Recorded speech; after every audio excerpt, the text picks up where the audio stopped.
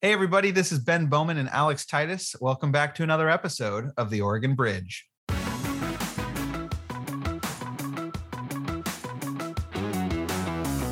I feel like the United States has never gone wrong betting on innovation. Cryptocurrency is a decentralized unit of account and a ledger. We have access to a wealth of renewable energy in the state, which I'm extraordinarily proud of. We have to pull the carbon out of the atmosphere. There is no solution to climate change that does not involve that. I believe firmly that this is an existential crisis, not just to our way of life, but we're in the middle of a mass extinction event right now across the entire planet. And I do believe we need to mobilize and treat it as that crisis that it is.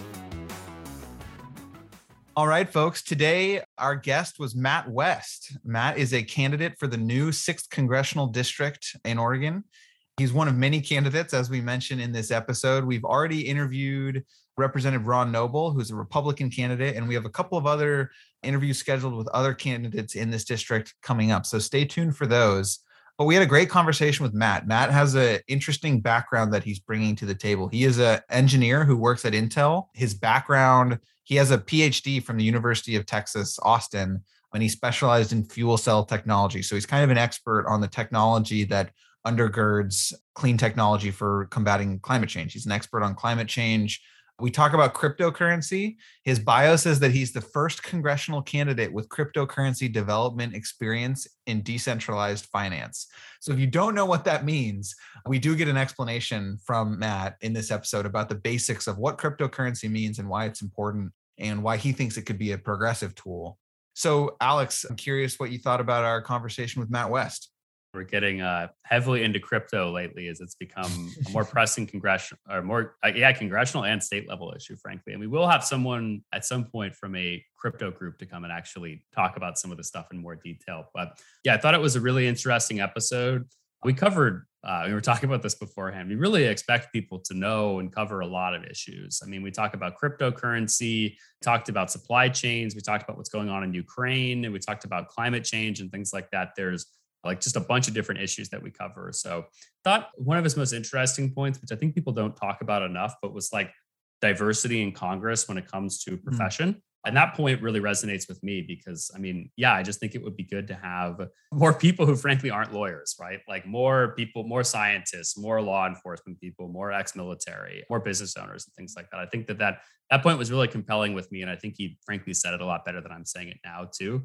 But yeah, I know he's put in quite a bit of money into his own campaign as well, and that it's a complete toss-up in that race, which on the Democratic side, which I think is really interesting because honestly, with the level of candidates you see, you could probably see a candidate win the primary with like 25 to 30% of the vote, which those can always be like, nobody knows what's going to happen because that's not really that many people that need to vote for you to win by that. So I think it's really good we were able to have Matt. We'll have more people from the district as well as that race really comes down to the final minutes here, the final stretch. Absolutely. All right. Well, thank you everyone for listening to the podcast. Please remember to subscribe on YouTube or Spotify or Apple and give us a 5-star rating or a thumbs up on YouTube to help us reach more people. We really appreciate the support. With that, let's jump into the episode. Enjoy our interview with Matt West. All right, ladies and gentlemen, Matt West, welcome to the podcast. How are you doing? I'm doing great. Thank you very much. We are excited to have you. There are a lot of candidates running in Congressional District 6. I think you are our first Democrat. We have talked to Representative Noble. We have some others scheduled in the coming weeks, but your background is unique. You come from a different place than the other candidates. I was reading up on you, and you're actually trained as a scientist. You work as an engineer at Intel. So I'm curious, tell us a little bit about your background and at what point you decided to make the massive shift from Intel engineer to I want to go serve in Congress. It is a bit of a leap. I continue to be surprised by it myself sometimes. So I have my background, my PhD in chemical engineering, at which point I studied renewable energy such as fuel cells and batteries. And I did that specifically because I wanted to spend my academic career fighting climate change. When I graduated, I got a great opportunity to go work at Intel, and I took it. And I've been there ever since for 7 years, helping to pathfind their manufacturing process for ever smaller computer chips. But as of last year, I became a congressional candidate because I felt like as much problems and struggles as people have had across the country the last couple of years, they have been particularly magnified in my district, in my home. Whether you look at climate change, for example, which is affecting everyone across this district. A year ago, we had a massive ice storm that left people without power for a week. 6 months later, we had a record all-time high temperature. Every year now, we have wildfires that make it almost impossible to go take a walk outside. I had COVID at the very beginning of the pandemic. And when I had long COVID, I had to go walk my dog in the summer during the wildfires. I had to wear a painter's respirator with those drums on both sides just in order to go breathe outside for the quick trip to take my dog out. Add on top of that, the houselessness crisis that we're facing. During the summer, when I decided that I was going to get involved, we were also seeing the Delta wave and our hospitals were overflowing. And it really just felt like no matter how much I was trying to make things better as an activist, as a donor, as someone writing letters to the editor, or even my representatives. I'm actually quite sure now that our Representative Bonamici will be happy to no longer receive my letters. She was getting quite a few of them. It felt like maybe the way that I could be the most helpful, as I felt like things were just continuing to get worse, was to actually, suit up or shut up. So I threw my hat in the ring back when I realized that there was a brand new district that I lived in. So I reached out to a group called 314 Action. They work to get scientists elected nationwide to government. And what was supposed to be a 30-minute meeting about what would it look like if I decided to do this crazy thing turned into an hour-and-a-half interview. And I left with consultant meetings and a stack of resumes for the people who eventually became my staff. And it very quickly became, a snowball rolling downhill, building up momentum. But that's basically where it comes from, was just an overwhelming sense that things were constantly getting worse, and the people who are currently in Congress are not actually working to solve them. They don't have the scientific or technical training for a lot of these issues, such as climate change. And so I thought getting another scientific mindset in Congress to actually help fight these issues on that front would be very helpful. That's super interesting. So I've got one more background, a bit more pointed background question that I'm curious. I'm sure you've thought about this. So you are not an elected official. You've never run for public office before. When you're running for a relatively high office for Congress. And I was thinking about this. Obviously, there's some huge advantages to having a scientist in, for example, you will probably understand the scientific underpinning of climate change, why it's happening, the solutions better than maybe any other congressperson, which would be awesome. But having the scientific knowledge or even the technical knowledge of another area, if you're not a scientist, if you don't also have the legislative or the politician skills of persuading and compromising and building coalitions, the technical knowledge won't serve you. So I'm wondering if you can tell us a little bit about what experience do you have with the sort of, even if it's not in a legislative body, with kind of give and take, compromise, winning coalitions, and building a team, that kind of stuff. Yeah, absolutely. So I do have that scientific background as an academic researcher, but what I've spent the last 7 years doing is as an engineer. And basic way that engineering works as a profession is you get a group of people into a room, you're presented with a problem, and then you work with the people in that room to find the best solution to that problem. That may not be your ideal solution, that may not be your baby's, might not leave it out of that room, but working together in a comprehensive manner to solve these problems is the fundamentals of engineering. Yeah, and I actually find the point very valid, not even just for issues of climate change or medical issues or law enforcement, whatever, but one of the moments that comes to mind was when, and this was both parties, I think it was in the Senate, they were interviewing the tech CEOs, and they're had no idea even what Instagram was or Facebook, and they're how do you make money, Senator? And I was just oh goodness. If you don't charge people to have a Facebook account, how do you make money, Mark Zuckerberg? That was a real question. Sell ads, Senator. I remember the response. It was I just imagine too, the staff, Capitol Hill staff are paid basically zero. Mm-hmm. I can't even imagine the faces that were made. I wish you kind of got that back end gallery view, but I do actually, I like the idea a lot of kind of different professions, no matter what they might be, throwing their hat in just because they're, teams like Congress, state legislative bodies filled with lawyers, et cetera. So you're obviously an engineer, and I will say I'm a little biased against engineers because both of my parents did electrical engineering at the University of Michigan. So unfortunately, my math stopped at economics. That was basically all I could handle. But there is one thing also that I would say, and you may not call yourself an expert in this, so please feel free to attest if you do, but cryptocurrency. I know that you've been, at least from your background, very involved in different crypto projects and things like that. You have an opponent who we'll talk a little bit about later, and who also actually we're interviewing in a couple of weeks, who is also a crypto guy. I just want to kind of ask, like, what, and, feel free to riff on this however you want. Like, what is going on with all these crypto candidates and like that becoming a bigger issue this time around, right? And it's not just on, well, one, I think it's amazing that there's like two guys with very, formatted crypto policies running an Oregon 6th congressional district, right? But then you have like Josh Mandel in Ohio, who's a super conservative Republican, who's like, I stand for God, guns, and Bitcoin. I think that was basically his quote. So I'm just like, what, just kind of take us through the moment a little bit. Like, what's going on with that? Why is there people like, I mean, imagine that's an issue. I know it's on your website. So I'd love to just hear you riff on that a little bit. And actually, Matt, before you jump into the moment, and this is even for me and others, can you define cryptocurrency? What are we talking about when we say crypto? And, like we hear Bitcoin, we hear crypto. And I saw, when I was looking you up, we see DeFi. What do all these things mean? Can you kind of collect these together before you talk about the moment we're in? Sure. So cryptocurrency, broadly speaking, is essentially a decentralized unit of account and a ledger where computers all across the world have the same copy of that ledger, that database. And all that happens is you like transfer information to make sure that they're all in sync. So that's the basic core understanding, is just a network of computers that work together, not too dissimilar from the internet. So that's the core concept. Now there's a ton of different things that have evolved from there. And the reason why I've gotten involved in my history is that I do believe it has the potential to be a very progressive tool. I've had my experience on the Ethereum blockchain, which is slightly different, more application focused. And what I've seen there is that whether you're looking at, say, the number of people in the United States who are underbanked or unbanked, 60% of those people have access to a smartphone. So that's already a huge ability to reach people who are not being served by the current industry. There's also, say, the ability for people to control their own identity and control their information on the internet. Right now, you have these big companies like Facebook, we mentioned earlier, Google, Amazon. They all harvest your data without your consent and then sell it to other people so they can sell you ads and products. What this now has the potential to do is you actually have to authorize every single transaction that happens. So by that signature, you're not even like opting out. You have to opt in to let them harvest your data. So there's a complete different like shifting of the power dynamics of the internet that gives a lot more power to the end users. It like helps to democratize the internet in a very real way.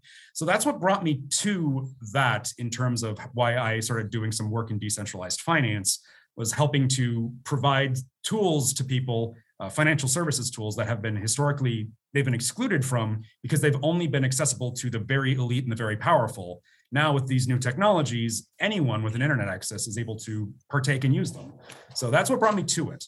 Right now, I would say the reason why there's such an explosion of people in this industry, this arena, getting into politics is a bit of a multifaceted thing. To be honest, I did not expect to be having to talk about this when I was on the campaign trail. I got involved because of climate change, of healthcare, of all those very acute problems. But this is part of my background. It has been something that I've worked on over the last couple of years.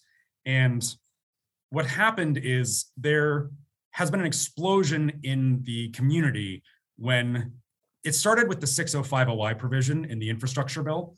When that was released and announced, it was basically, to anyone in the industry, it was fundamentally unworkable. And it was the equivalent of trying to write a law to get Santa Claus to stop doing a thing. Like it was impossible to enforce. So what that meant is that a lot of the people who are currently in power did not really understand the technological underpinnings of this new technology and this new industry. So people realized that they needed to get involved. So like they needed to have more, the current people in office needed to have a better understanding of this technology. So some people started doing lobbying and whatnot, but really it comes down to, I think what was a perfect example for is Senator Wyden. He is an ally to the industry now as well, another Oregonian. And he's somebody who didn't understand it a lot to begin with, but he's been listening to the community, taking their concerns into account and helping to write amendments. But it really started with the 605OI provision. And that's where the people realized that the current people in power, much like with Facebook and how that side of the technology industry works, didn't necessarily understand how this new emerging technology worked either.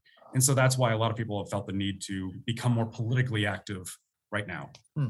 Yeah, and maybe Matt, this is more financial advice, but I spent $100,000 on a monkey photo. My wife said it was a bad investment. So maybe you could. No, I'm just kidding. I always joke to my wife. She's like, "I don't get this NFT thing." I'm like, "You just don't understand the new economy." Monkey picture. Yeah, the economy of JPEGs for sure. The economy of JPEGs. Wait, I am curious. Do you since you know something about this, do you own NFTs? Have you purchased any NFTs? I do not own the ones that you're aware of. There is one that I did end up buying. It was drawn by, they're called Cupcats.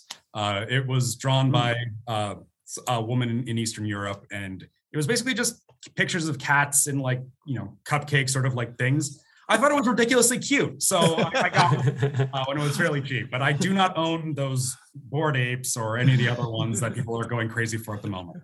Got it. Gotcha. No, I love to hear that. And getting a little bit back to the crypto policy. I mean, and again, I love talking about issues that are, really like cross-partisan in the sense of you have Democrats like Elizabeth Warren, who I know are very opposed to crypto. You also have Republicans who are very opposed to crypto. And on the reverse end, you have people who are very progressive, who I'd say are really pro-crypto, very conservative, who are pro-crypto. So the cross-partisan lines there don't really exist up until this point. I know that President Biden recently put out an executive order to sort of like study the issue more. I'm curious from your perspective of, and I know obviously there's kind of the bureaucratic side, then there's the actual legislative side. You're running for Congress, you're not, trying to be a bureaucrat or Biden appointee maybe at some point. But what are kind of the issues that, you've worked in this space, you've obviously followed it, like that you think could kind of keep America in the forefront of this? Or honestly, maybe even bringing it back local. And I asked this question to Jimmy Crumpacker because he's also a crypto guy and knows the two twins who I'm blanking on their names right now. The Winklevi twins. The Winklevoss. Yeah, he's friends with them. It's like, what would be either policies for the US or kind of for Oregon to like stay at the, the forefront of cryptocurrency? Yeah. I feel like the United States has never gone wrong betting on innovation. And in this instance, this is a brand new technology, which has massive potential, but like any other technology, it also has potential downsides and downfalls. But that's where smart, effective regulations come into play. For example, you can look at how we now have an internet that is essentially run by 4 or 5 mega, corporations that control everything on the internet. Whereas at the very beginning, that wasn't necessarily how people thought it was going to be. But the situation has led us to this moment. And I think we're looking at the same sort of thing here, unless we get people in office who actually can provide regulation. In terms of Oregon and what it can do, I think we have a really interesting possibility here in that we have some of the industry at home, but we also have much of the other tech industry as well. We have a few, like, what's what I'm looking for? Facebook server farms in Oregon. So we already do. Yeah, they're out in Prineville, I think. Yeah. Google and Amazon or Apple have some facilities out there also. Yeah. We have access to a wealth of renewable energy in the state, which I'm extraordinarily proud of. And because of that, we have a lot of companies coming here to help run their data centers because of that access to renewable, affordable energy. So I would like to see Oregon become a real leader in this industry. We have a risk now of not just getting to a scenario where this is not going to be regulated and people are going to be at risk or at odds for it, but we're at a risk of offshoring this technology and coming to it later. The way that I look at it is this technology has been invented and I don't believe it's going anywhere. All we can do in this country is either shove it underground or shove it offshore. Should we choose to come back to it in a couple of years, a decade, or what have you, by that point, we'll be coming back to this technology after it's been developed overseas, and it may not really reflect our values of what we believe the network should be. For example, in the United States, we have net neutrality, which is actually, we have that worldwide, but that's an outcome of the fact that the internet was primarily developed here, and we helped to lead the development of the current internet as we know it in the United States. If you look at China's version of the internet, it's vastly different. So I think that would be the same sort of scenario if we don't get involved and we don't help to shape this emerging technology at home. And you're absolutely right. I'm finding it really interesting how it is it should not be a bipartisan issue. And you do have people on both sides of the aisle for and against it. Should I be elected to Congress, there is a blockchain caucus, which I would probably become a member of. Senator Ted Cruz is also a member of that caucus. And I think that's one of those perfect examples of how this can bridge a political divide. That's awesome. I appreciate you shedding some light on crypto for us. I will transition us back to a more traditional political issue, which is healthcare. And you mentioned healthcare. I believe you're on the record as a supporter of Medicare for all. Absolutely. So this is what I want to ask you about healthcare. It seems to me, so we currently have a 50-50 tie in the United States Senate. We do have a slim majority of Democrats in the House. Most political prognosticators are imagining a tough year for Democrats in 2022. I think my co-host here is pretty excited about what he sees coming down the pike in the midterm elections. Given that, or even if we do have a surprisingly good year for Democrats, it seems like Medicare for all just isn't going to happen unless we get to 60 votes in the Senate, or there's some unforeseen crossover appeal with Republicans, or potentially, I think that we'd have to get a new parliamentarian who reinterprets, but it seems unlikely. So I want to know if you agree with that framing. And if that is true, what can be done to improve healthcare absent wholesale reform of the system? Are there legislative ideas? Are there policy tweaks? Are there ways to cut the cost of healthcare, or at least decrease the level of healthcare inflation year to year? I guess that's my thought. A, do you buy my framing on Medicare for all? And B, are there other smaller tweaks we can make to help people? So I'm a firm believer in not letting the perfect become the enemy of the good. And while I do believe that Medicare for all is the goal that we should be pushing for, in that interim time, I'm not going to overlook common sense solutions that will help people until we get to a point where that does become a political reality. We should let Medicare negotiate drug prices. We should lower the age of Medicare. We should allow for these sorts of things that will help to drive real help for real people. And we shouldn't just not do those because we're trying to make a perfect system over here instead. It doesn't matter to me whether I'm serving in the majority or the minority, whether we have 60 votes or we get rid of the filibuster. I will be looking to institute changes that actually help people. I'll be meeting with fellow representatives every day to pass legislation in order to help our planet and to help working people. In terms of healthcare, I think there's multiple paths towards that. But as I said, we should not let the perfect become the enemy of the good. And this is kind of like a rapid fire policy round. So we'll be all over the place, which can even be exhausting for us sometimes. Right. I can't even imagine how exhausting it could be. The people have to answer this stuff. So the first question, and I have a question after this, but in terms of, I read your campaign website and obviously talked a little bit about it before. You have a big focus on climate change. I know that a lot of kind of like the political issue to get around, for at least some on the left, seems to be like the Green New Deal. But I've also heard from people, they're like, it's probably not feasible. There's other changes that we could make. What's sort of like your ideal, I guess, climate platform in the sense of, maybe you're Speaker of the House, you can push through your agenda of what you'd like. It seems a little bit more realistic than like a $2 or $3 trillion Green New Deal package, or maybe that is the position that you're at. Just kind of curious, because I know also you obviously look at this from the high level, but then you have kind of the knowledge expertise. And I think that's something that's left out a lot in the climate debate. Like I think, and Ben, you can totally correct me if I'm wrong, but that like Oregon has resolutions that we're going to have like no fossil fuels or very little fossil fuels by 2030, which just from a technology perspective doesn't seem very likely. But curious if you could kind of talk about that, but then also like maybe new technologies we should be excited about too, that you've kind of been seeing. Yeah, that's great. So I think there's an immediate thing that we should talk about, which is the goal is to be carbon neutral or carbon negative, not no carbon whatsoever. We do need to keep in mind that part of the solution comes to actually pulling carbon dioxide out of the atmosphere, putting it into, and sequestering, or whether we put it into underground reservoirs or we turn it into things like wood and build homes with it. We have to pull the carbon out of the atmosphere. There is no solution to climate change that does not involve that. Outside of that aspect, I believe firmly that this is an existential crisis, not just to our way of life, but we're in the middle of a mass extinction event right now across the entire planet. And I do believe we need to mobilize and treat it as that crisis that it is. Right now, we are seeing an iceless Arctic within the next couple of years in the middle of summer, which is essentially unheard of. Massive collapses of ice sheets across the entire world. If memory serves, I just read a news article about the collapse of an ice sheet in Antarctica this last week, and that ice sheet has not ever collapsed on human record ever. And that's the reality of what we're looking at right now. We need to drive forward with aggressive, bold solutions.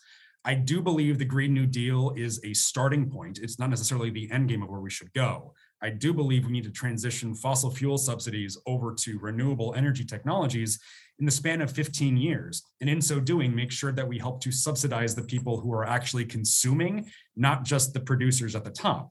Right now, when you look to go buy, say, an electric vehicle, they are fundamentally more expensive than new fossil fuel vehicles, just due to the nature of it being a new technology. They have to recover their cost in the manufacturing process. The way that we have that rebate is that for manufacturers, should they make N number of vehicles, those first vehicles up until that point have a rebate associated with it of $7,500. After that limit, once that's hit, there is no more rebate. That's why you can't buy a Tesla with a rebate anymore, because they've sold enough electric vehicles that they no longer qualify.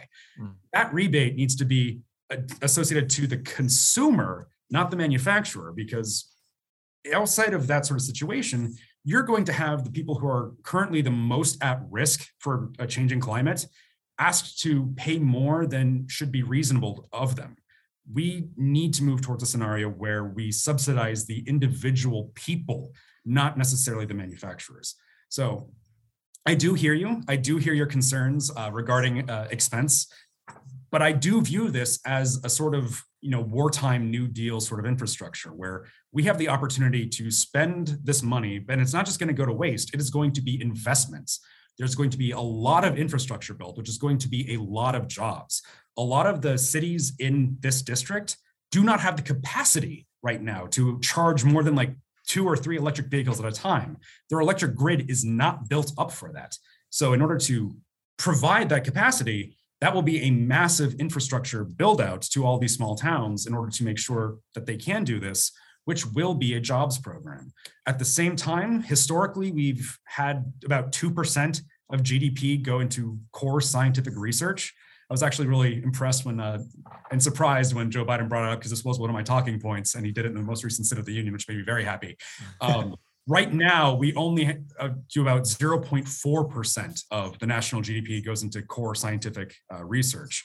That is a 4/5 reduction. And we've seen that outcome. The money that goes into research not just improves the lives of people across our country and the world at large, it creates new technologies that have spin-off corporations. And those spin-off companies then provide more jobs and give us real significant impact to the economy of the country. So I don't view it as a sunk cost sort of situation.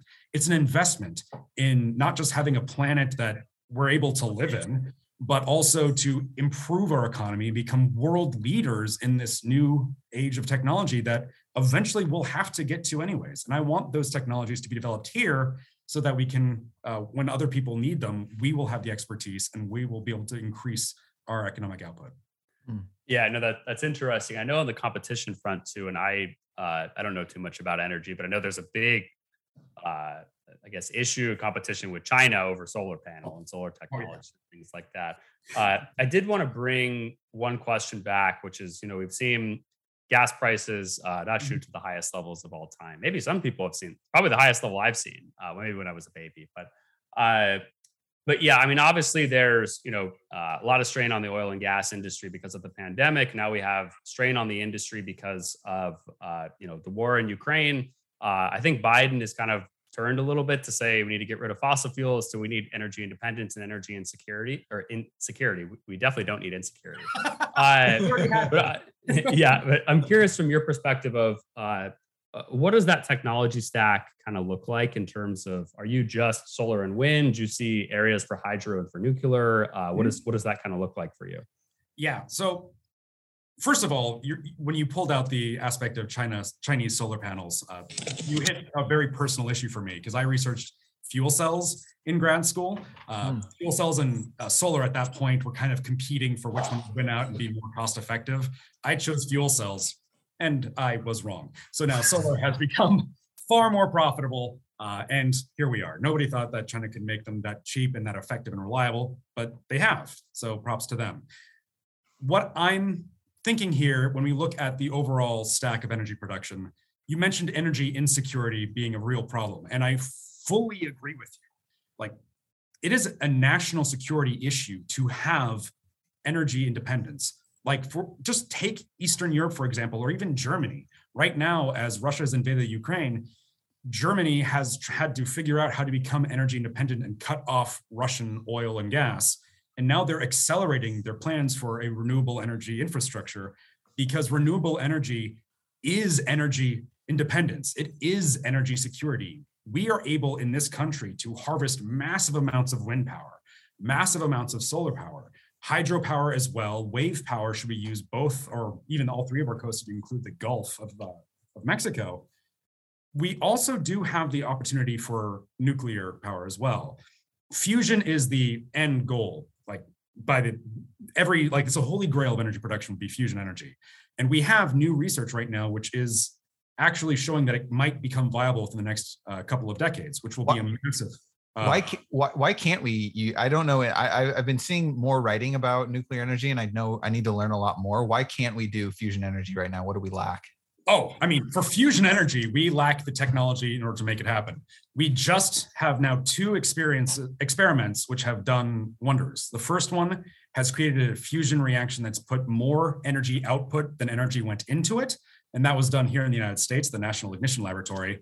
We also had one in the United Kingdom where they had the longest sustained fusion reaction, which was awesome. It was still a very short amount of time, but it was sustained longer than anyone's ever done before.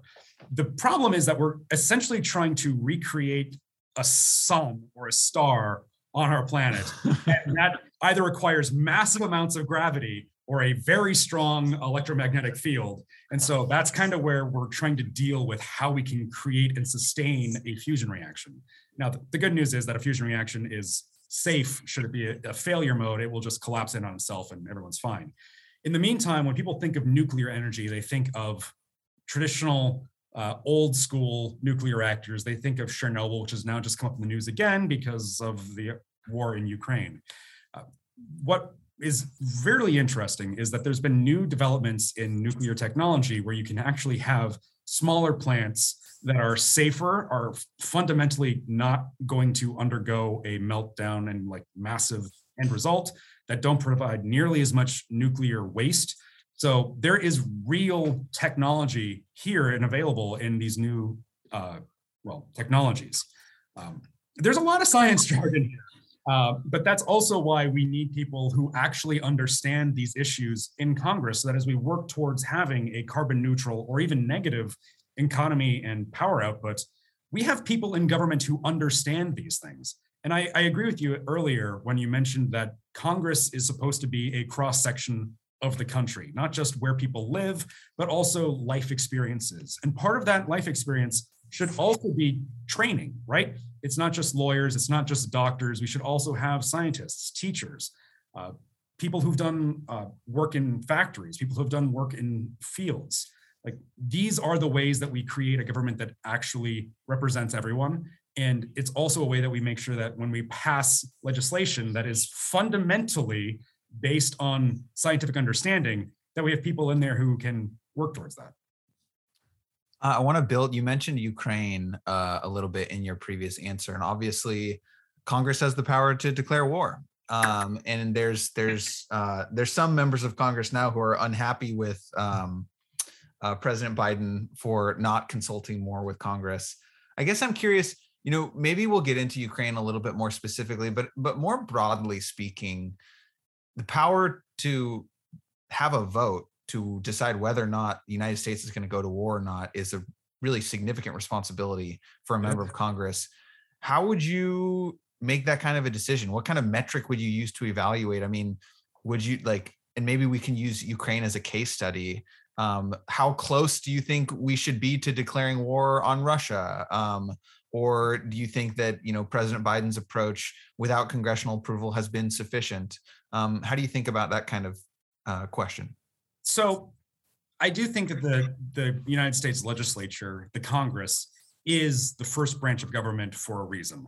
And I do believe that the power to declare war, the power of the purse, and all of those other aspects are why it is the first.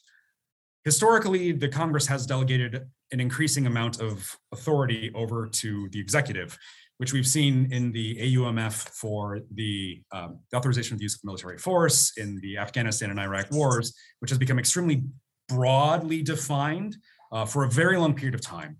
And I think fundamentally, the United States has been at war for now many Americans' lives. If you're 18 years old, you are like basically been at war in Afghanistan the entire time you've been alive.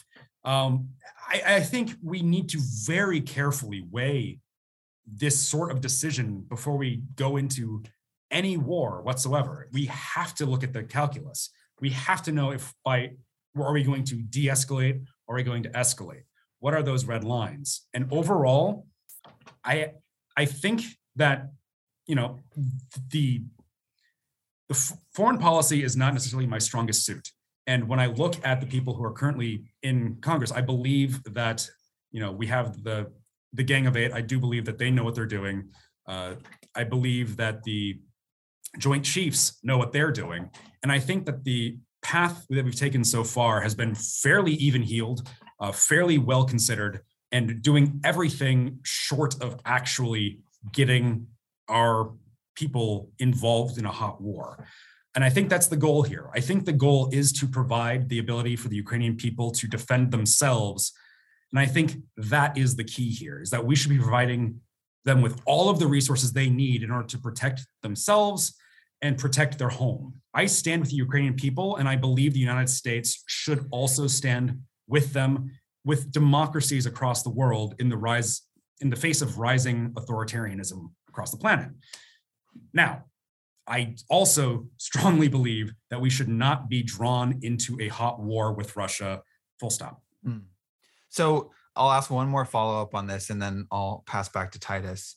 When we had Nick Kristof on last week, we talked a little bit. Yeah, speaking of people who have not held elective office, who ran for high office, one of the things we talked to him about, and he's super knowledgeable on foreign policy, we talked about red lines and the use of chemical weapons as a red line. Yeah. Let's say Russia used a chemical weapon, or there's even talk of him potentially using like a targeted nuclear strike, which is an interesting oxymoron. But I guess I'm wondering, if those were used in Ukraine and they weren't technically targeted at a NATO ally, should that change the American calculation? Is that an escalation that would be basically passing a red line that should trigger our intervention or escalated tactics? I guess I'm curious how you think about that question. I think that's an incredibly fair point. First of all, should there be an attack on a NATO member, they would automatically trigger the retaliation to defend our allies, 100%. Now, the use of biological, chemical, or nuclear weapons has essentially been banned by the international community. And I think that any use of a chemical weapon, any use of a biological, and certainly any use of a nuclear would, by its fundamental nature, require an escalation, not necessarily in kind, because that would be another nuclear strike, but it would require the international community to really come together and flat out condemn and oppose such actions. We cannot allow the use of even targeted nuclear weapons to become normalized. That will create a severe destabilization in the international community, and our entire way of understanding mutually assured destruction might actually become mutually assured destruction at that point. Right now, I'm not in favor of no-fly zone, because that does put our pilots in the direct path of warfare, having to shoot down enemy combatants at that point. Mm-hmm. That, I believe, is when we start talking about chemical weapons, biological weapons, that changes that calculus of, okay, well, if they're going to start nuking, then maybe a no-fly zone really is the right approach at that point. Got it. Appreciate your thoughtful answer there. Alex? Yeah, so there's another foreign policy focused question, but actually one that has quite a bit to do with I guess I'm not sure if you're still employed by Intel, but of course you were employed by Intel or currently on leave. But I'm on leave. I'm still employed. Gotcha. I want to talk a little bit about supply chains. So of course, the sort of U.S. approach to much of I would say economic orthodoxy from both parties has been offshoring, cheaper materials abroad to make things cheaper for people at home. And I think that this has really come back to bite through a couple of things. One is the COVID-19 pandemic. And then two, right now there's, I think, China has a 25 million person lockdown in Shanghai.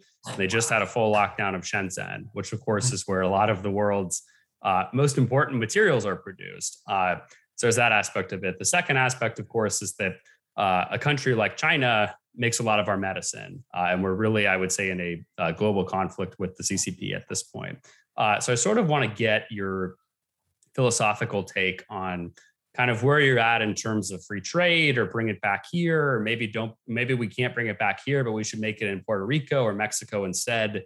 Kind of just curious for you to riff off that. For sure. I think that we're currently seeing an end result of the concept of race to the bottom in terms of cheapest materials, cheapest labor. Historically, there was a concept that by increasing trade across nations, including the United States with China, would foster peace, because at that point, we'd have an economic tie to them in a way that they would not want to violate. I think we're seeing that logic tested now as other nations across the world rise in power, rise in strength, and start to challenge that American hegemony that we've been living under for most of our lives. I think what we're seeing right now, especially when it comes to medicine, when it comes to semiconductors in particular, is the definition of infrastructure is now changing. Because historically we thought of that like as roads, energy, that sort of aspect. We haven't thought of medicine or even semiconductors as those essential goods that really will affect a nation in terms of responding to crisis. It's a really weird thing for semiconductors because they have historically been produced and like sold as luxury, when in reality, they've more become used as a commodity. Like they're now in everything. Their cars outside, basically everything now in the world has some sort of logic processor or some sort of memory attached to it. And having the infrastructure for the supply chain completely offshored creates a very real risk for our nation in terms of our security, in terms of being able to produce these chips and have them available, economic security as well. It creates a very real lever and fulcrum situation that puts us in a position that we should not want to be in as a nation. Free trade is essential.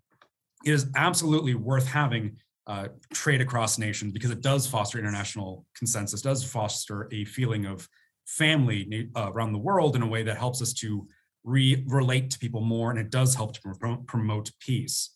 But there are certain key things like medicine, like energy, like semiconductors.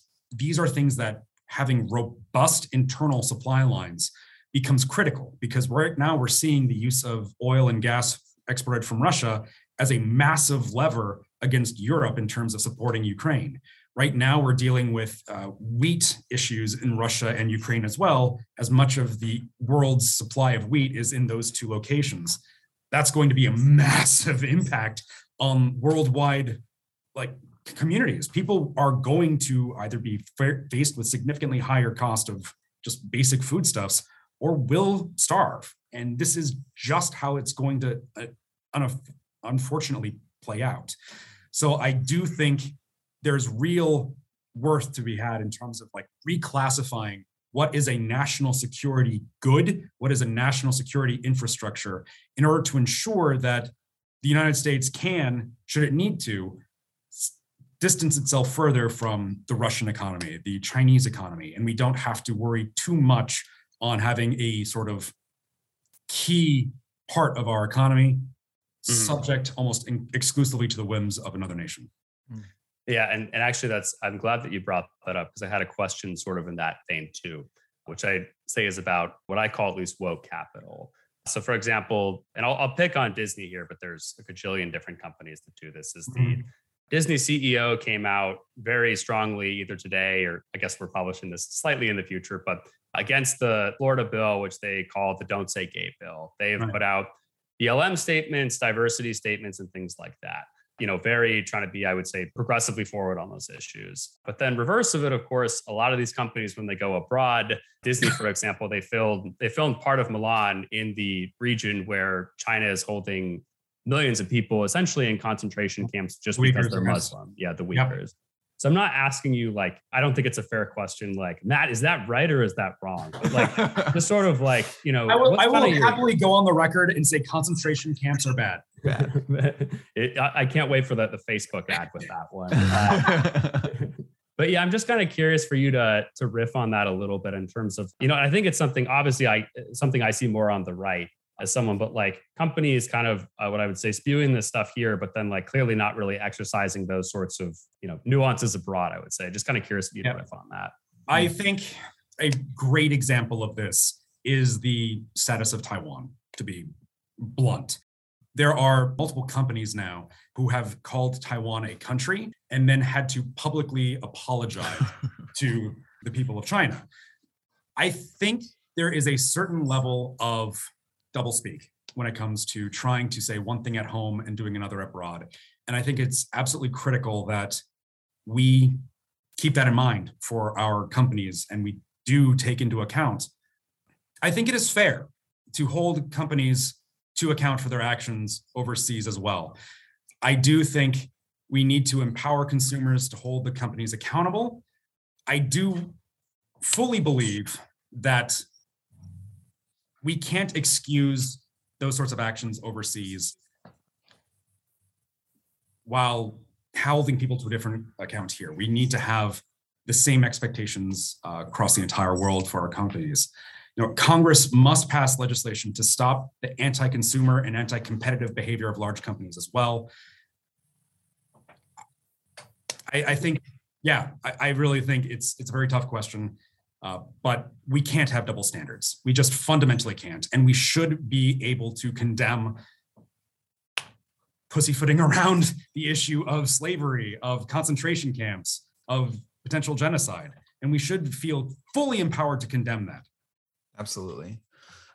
Well, you've survived our policy section. We've got one quick politics question, and then we will close. And this is mine. Alex was making fun of me for this question, but I actually think it could be revealing depending on you know, how much you've thought about it. But so I guess I'm wondering, especially since you're new to elected, you'll be new to elected office if you win. Is there a current or former member of Congress or United States senator that you think of and you're like, that's the kind of model that I would want to have as a way of operating, right? Like you've got different examples. You've got, you know, AOC, who's like very aggressive, in your face, like holding protests, etc. You've got some folks who are more behind the scenes, some folks who specialize on specific areas. I guess I'm just curious, is there a model or an individual that you can think of where you're like, that's probably the mold that I would try to fit as a member of Congress? Honestly, I would say that John Lewis is the answer that I always come back to. The man's life and legacy are beyond reproach. This is a man who lived by his principles day in, day out, breathed them, and never went back on it. He chose fights that he decided were worth having. He specifically got into what he called good trouble. Yes. And I think that is a mold that I could only hope to live up to. I think it's too often that we choose to excuse behaviors, or too often that we choose to make compromises on moral aspects. And I think John Lewis overarchingly refused to do so. And I think that's the sort of person that I would want to be in office, to hold fast to my beliefs, to advocate fiercely for my values, but also to work with people as much as possible in order to make sure that real change and real value to everyday Americans is passed. Awesome. I think Alex thought you were going to say Madison Cawthorn. So good answer on John Lewis. Well, our final question. Fairly different people. Fairly different. I think those actually might be exact opposite figures in politics. But our final question is, if folks are interested in learning more about your campaign or what you stand for, they want to get in touch with you, what's the best way for a listener to be involved? Absolutely. Thank you so much for that. Please go to our website, www.mattwestforcongress.com. We also are on Twitter @MattDWest. Please reach out. We are very easy to get in touch with. The email address that you can use to contact us is info@mattwestforcongress.com. I am very proud of the fact that my staff and team are out in the field. We are very responsive. We're very easy to reach. And I look forward to speaking with people who want to reach out. Also, Matt West for Congress on Facebook. Awesome. Well, Matt, thank you so much for coming on the Oregon Bridge and having a wide-ranging discussion about policy and politics. We really enjoyed it, and we'll see you on the campaign trail. I really appreciate it too. Thank you so much for the thoughtful questions.